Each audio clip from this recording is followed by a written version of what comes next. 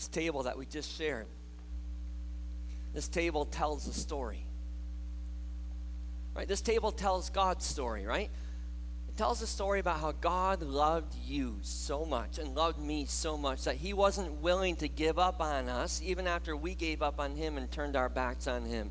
It tells the story of the life and the death and the resurrection of Jesus Christ, how he made a way for us to be redeemed and restored and saved, to be put into a right relationship with God. It's a powerful story. It's a story of God. This table tells your story as well.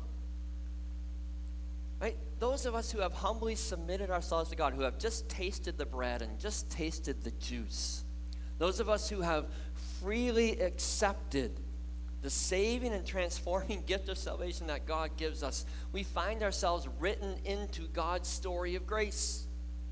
Our stories are his salvation story. It's us at this table. This table also tells our story together. Because as we said at the very beginning of the service, we come here together. We come as a family, as a fellowship, as a community, unified by this, unified by the blood of Jesus Christ. This table is an intimate place where family gathers, where life is shared at the very deepest of levels. That's what meals do, right? That's what tables do. You share a table. You share a meal at your kitchen table, at the picnic table in the backyard. You share it with the people that you love the most. Who gathers around your table for dinner? It's your children. It's your parents. It's your family. It's your good friends. It's people that you want to share life with at the deepest level.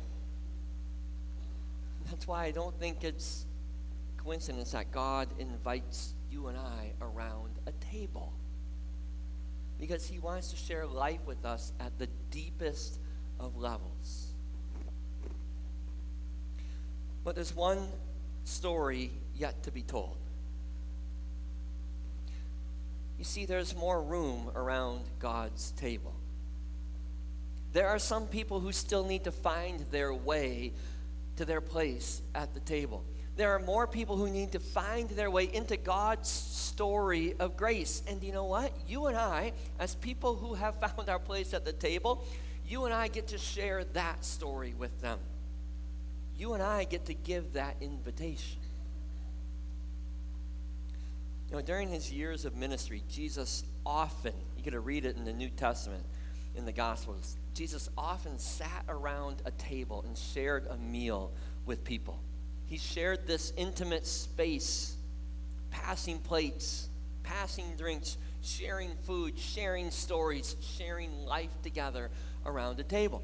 So when we think about who God might want us to invite around this table, we should look at who Jesus invited around his tables. Who did Jesus eat with? Who did he sit around the table with so that they might hear his story, so they might hear God's story, so they might hear the salvation story? It makes sense for us to eat with and share table with the same people Jesus chose to eat with and share his story with. And we might be surprised as we look at some of the stories in Jesus' life at who he sat down with. First of all, the first faces we see around the table that Jesus ate with are the faces of his friends. Again and again, you read about Jesus eating with his friends. He ate with the people that he loved, right? He ate with his disciples often. He sat around the table with his best friend Lazarus in Lazarus' home. He sat around that table with Mary and with Martha. The early New Testament church recognized that. And so you read in Acts chapter 2 that as they began to develop church systems and structures, one of the key things they did is they gathered together and they ate together. They shared a table together. So Jesus makes room around the table for the people who love him. We just celebrated that with communion. Jesus made room around this table for you, for me, for the people who love him. Right, so in Luke 22, as Jesus sits down around this table for the Last Supper. Right? He sits there with his disciples, and he starts by telling them, I have eagerly desired to eat this Passover meal with you. I eagerly desired to be at this table. I eagerly desired to be sitting here with the faces of my friends all around me. People who I love, people who I know love me dearly. I couldn't wait to be together with you around this table and around this meal. You and I, us together, we need to be a community that gathers around the table, building loving relationships together with the people here who are our spiritual brothers and sisters. I'm not just talking about this table. We need to be gathering around each other's tables. We need to be sharing life together and sharing stories together. We need to tell each other about this God's story being written in our lives, talking about spiritual things, talking about what God has done. Remember who we are. Together we are a fellowship unified by the one thing that is Jesus Christ. We find our unshakable unity in Him. So we need to tell each other our stories with faces of friends, in small groups, life groups, wherever, Bible studies. Tell the story. But my guess is when I talk about friends, people you love, it's probably not just limited to people in this church. My guess is each of us has friends in our lives, people we love, who have not found their way to the table. And I'm not just talking about the Ivan Rest table here. They haven't found their place around God's table anywhere yet. They're still living their own story. They're still telling their own story apart from the story that God wants to write in them. They're living without grace. They're living without salvation. They're living without God. And we love them. And you know what? God wants you to invite them around your table. God wants to tell His story to them through you. What a perfect place to start, isn't it? A friend, a family member, a neighbor, a co-worker, people you know already need to hear God's story being told through you. Will you invite them to your table? Will you invite them deep into your life so that maybe with your words and maybe just with how you live, they will hear God's story being spoken through you? That's where Jesus starts. That's where we would like to end, isn't it? We would like to fill our tables, fill our lives, fill our homes with people that we know and love, people who we are comfortable with. We like to limit our connections to these safe connections, these safe friends. It's the easy invitation. Jesus didn't stop there with His friends, right? Jesus took His inviting 3 steps further out. Okay, Jesus not only invited His friends to eat with Him, but He made those very same connections with strangers, right? He invited people who didn't know Him yet to eat with Him. So Matthew chapter 14. Matthew chapter 14, Jesus is on the hillside up in Galilee, and He's teaching. He's been teaching all day long. There's 5,000 men, plus the women and children, all gathered there on the hillside with Him. They're all strangers, right? It's not like they're 5,000 of His good friends. They're all strangers there. And it gets to be late in the day, and his disciples say to Him, hey, it's supper time. In fact, it's past supper time.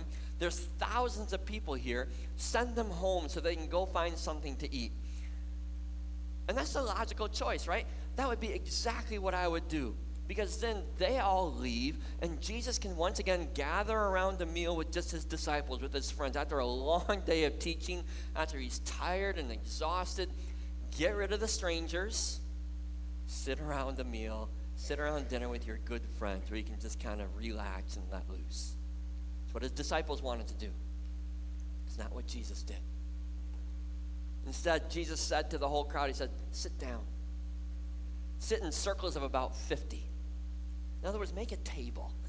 Make a table in the middle of you. The ground was their table. And He took the 5 loaves that He had, and He took the 2 fish, and He multiplied that food at every table. until everybody was fed. He ate with them. Can you imagine? Do you ever think about being a part of that crowd? Do you ever try and picture the looks on their faces? The joy that comes as the baskets never get empty? The stories that they're telling? The laughter? The awe? And there's Jesus sitting in one of the circles with his disciples, laughing with them. They heard Jesus' story because he set a meal for them, because he made tables out of the ground and he shared this food with them. And many of these strangers become friends that day. Many of them hear the story of God's grace right there with the grass as their table because he made room for them. So what would it look like for us, for you and I, to do the exact same thing? To make room around our table, to make room around the grill, to make room in the backyard, at the picnic table, to make room somewhere in your life for people who are strangers to Jesus. Right? As easy and comfortable as it is, you and I cannot live our lives exclusively in the isolated and insulated Christian communities. Right? That's one of the dangers that comes along with the blessing of living in West Michigan, right? There are enough Christians around that we can fill all of our friendship connections with fellow Christians. And we never have to have a non-Christian friend. That's not what Jesus wants for us. Jesus wants us to have good friends, not just acquaintances, but good friends who don't know him. And that means they may live their lives very differently than we do. They may hold very different morals and values than you. They may even make you really, really uncomfortable at times. And those are the people Jesus calls us to love. Those are the ones Jesus says, make those friends. Make room for them in your life and around your table. Otherwise, they will never hear your story. They will never hear my story. They will never hear our story unless you tell them, unless you let them into your life. Make friends with people who are strangers to me. Don't be strangers to them.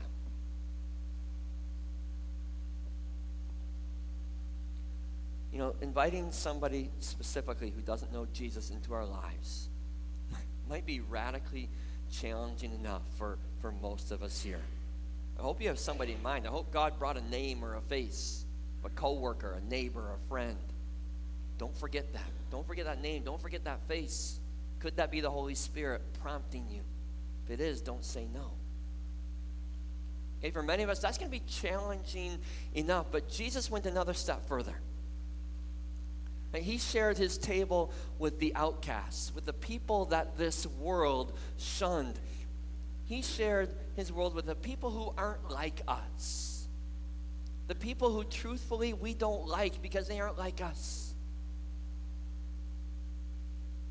Jesus shows us how it's done, as well as some of the costs that comes along with that. He shows that to us in Matthew chapter 9. Take out your Bibles to that passage. I got this passage and one other one that I want you to look at with me. Page 790. 790 in the Bibles you have in front of you.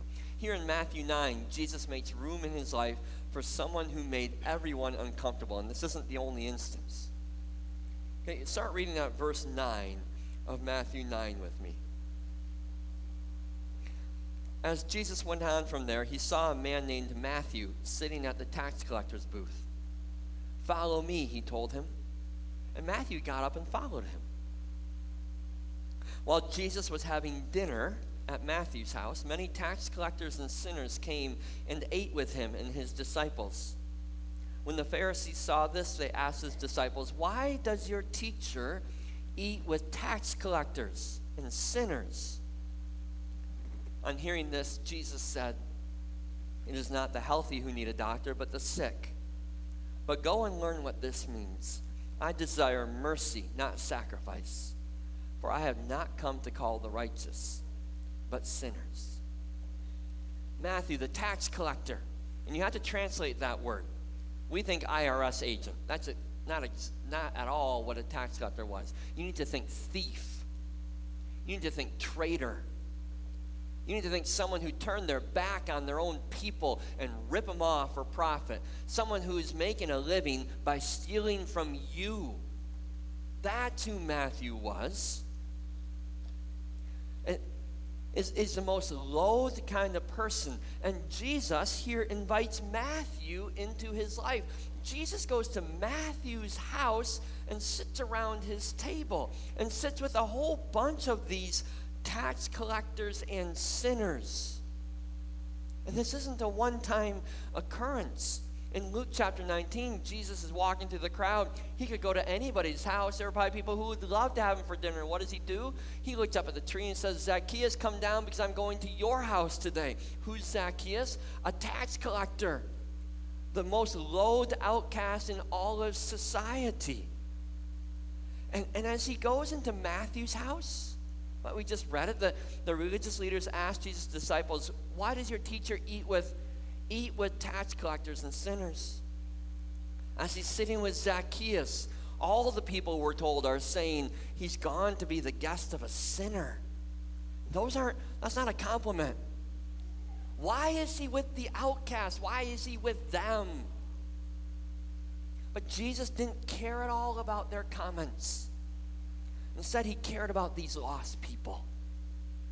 He cared about their eternal destination. He cared about their lives today, in that day. He cared passionately about the people that everybody else hated and loathed, about the outcasts. He told us that they're the ones he came for. Right? He said it. I'm not come to call the righteous. I've come to call the sinners, the outcasts. And he didn't call them from a distance, say, hey, come on over if you want. He didn't call them from a distance. He sat down around a table with them. He went right to where they were. He connected them closely as a friend, as someone to share life with. And you know what? He was willing to take all the criticism. He was willing to take whatever criticism came his way.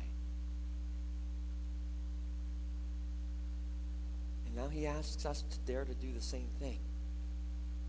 To love the outcasts.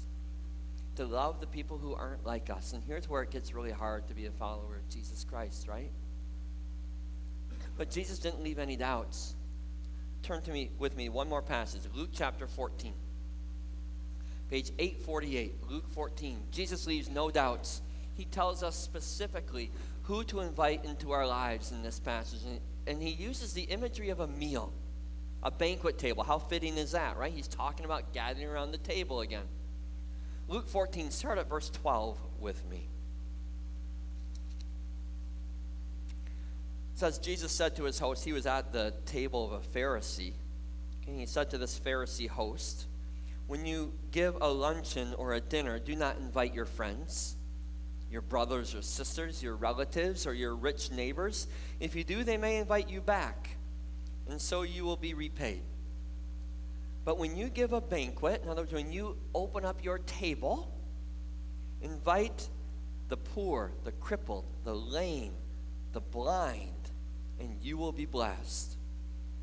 Although they cannot repay you, you will be repaid at the resurrection of the righteous. And just in case we don't get that, okay, there's his command, invite the outcasts. In case you don't get it, he tells a story, because the people sitting there with him didn't get it.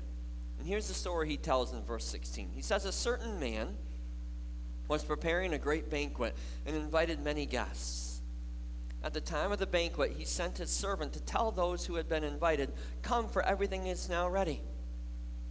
But they all alike began to make excuses. The first said, I've just bought a field. I must go and see it. Please excuse me. Another said, I've just bought 5 yoke of oxen. I'm on my way to try them out. Please excuse me. Still another said, I just got married, so I can't come. The servant came back and reported this to his master, and the owner of the house became angry and ordered his servant, go out quickly into the streets and the alleys of the town and bring in the poor, the crippled, the blind, and the lame. Sir, the servant said, what you ordered has been done, but there is still room. Then the master told his servant, go out to the roads and the country lanes and compel them to come in, so that my house will be full. I tell you, not one of those who were invited will get a taste of my banquet. When his friends wouldn't come, he invites the outcasts. He does what Jesus commanded, right? He invites the poor and the crippled and the blind and the lame. He invited the people that nobody else wanted to invite. And he says, come sit around my table. Have dinner with me. Share life with me. And we all have outcasts in our lives, don't we? You have people that you don't want to be around. If you had the choice, you would choose not to be with them. Right? When we're in grade school, maybe even high school, we shamelessly identify them, don't we? They're the kids everyone picks on. They're the ones who don't get invited to the parties. They're the ones who have no friends. As adults, maybe we're more subtle, but we can still identify them. We don't change that much from our elementary and our high school ways often. We still try and keep them out of our lives. Some of them are the same ones Jesus identified, right? We avoid those who are poor. We avoid those who have disabilities. We make a wide berth around those with mental illness. For some, we keep people away because of their political preferences. For them, it's their social status or lack thereof. For some, it's simply their physical looks that make them an outcast in our lives, right? It's their skin color, the slant of their eyes, their height, their weight. Maybe it's a specific sin that we see in their lives. We label our outcasts with a whole variety of labels, and then we make no room for them. We set up barriers, in fact, to keep them out of our lives. We make sure our table is full when they walk by. There's no room, sorry, there's no room. And Jesus says that needs to change. That needs to change. The ones we work so hard to avoid are the ones that Jesus specifically invited to come to his table. They're the ones he's made room for us to invite. He wants us to love them like he loved Matthew, like he loved Zacchaeus, like he loved the prostitute who washed his feet with her tears. When you give a banquet, invite the poor, invite the crippled, invite the lame, invite the blind, and you'll be blessed if you do. So identify the outcasts in your lives, at your workplace, in your neighborhood. The ones you're glad they're at a distance. Identify them. Honestly name them. And start learning to love them for Jesus' sake. Maybe you start just by praying for them every day. Maybe you start by saying hello, by treating them like a friend, and seeing what God does. Finally, fourth, Jesus goes even a step further. If you think you're uncomfortable now, Jesus goes even further. He's invited his friends. He's invited strangers. He's invited the outcasts. And now he goes so far as to even invite his enemies. What does Jesus do with those who oppose him, with the people who don't like him? What does he do to those who stand in the way of God's purposes? What does he do to those who hate him and he knows are trying to kill him? He eats with them. He sits around the table and he eats dinner with them. And he shares life with them. And he tells stories with them. Right, when Jesus is done with a long day of teaching and healing in Luke chapter 11, he doesn't go relax with his friends. It says in verse 37, He's done with this full day, and it says when Jesus had finished speaking, a Pharisee invited him to eat with him. Put me in that situation. I've had a long day. Sorry. I really should be heading back. Not Jesus. So he went and reclined at the table. Right? And in Luke 14, that chapter starts off by telling us that one Sabbath, when Jesus went to eat at the house of a prominent Pharisee, he was being carefully watched. He's eating with the Pharisees, the ones who are going to nail him to a cross. And these weren't relaxing dinners. These weren't wonderful dinner parties. He knows that he's on the spot. They're watching him. They're criticizing him. They're trying to trap him. This is work. They didn't like him. And Jesus loved them. He loved his enemies enough that he sat around the table and he ate with them. Now, you probably know what he's asking us to do, what he's asking you to do. To sit around the table with the people who don't like you, with the people that maybe you don't like. Each one of us has those Pharisee types in our lives, don't we? They don't like you. You probably don't like them. It's just as well both parties win if you just go your own separate ways. No, Jesus says that's not the way it works. When you're truly becoming more like Jesus Christ, then we will start to love even the people that we don't like, even our enemies. We'll open up our lives to them, and we'll love them. Again, maybe that starts by simply starting to pray for them. If you pray for somebody every day, my guess is God will move in your heart. My guess is the Holy Spirit will tell you, here's what I want you to do. Here's your next step. You probably choose not to.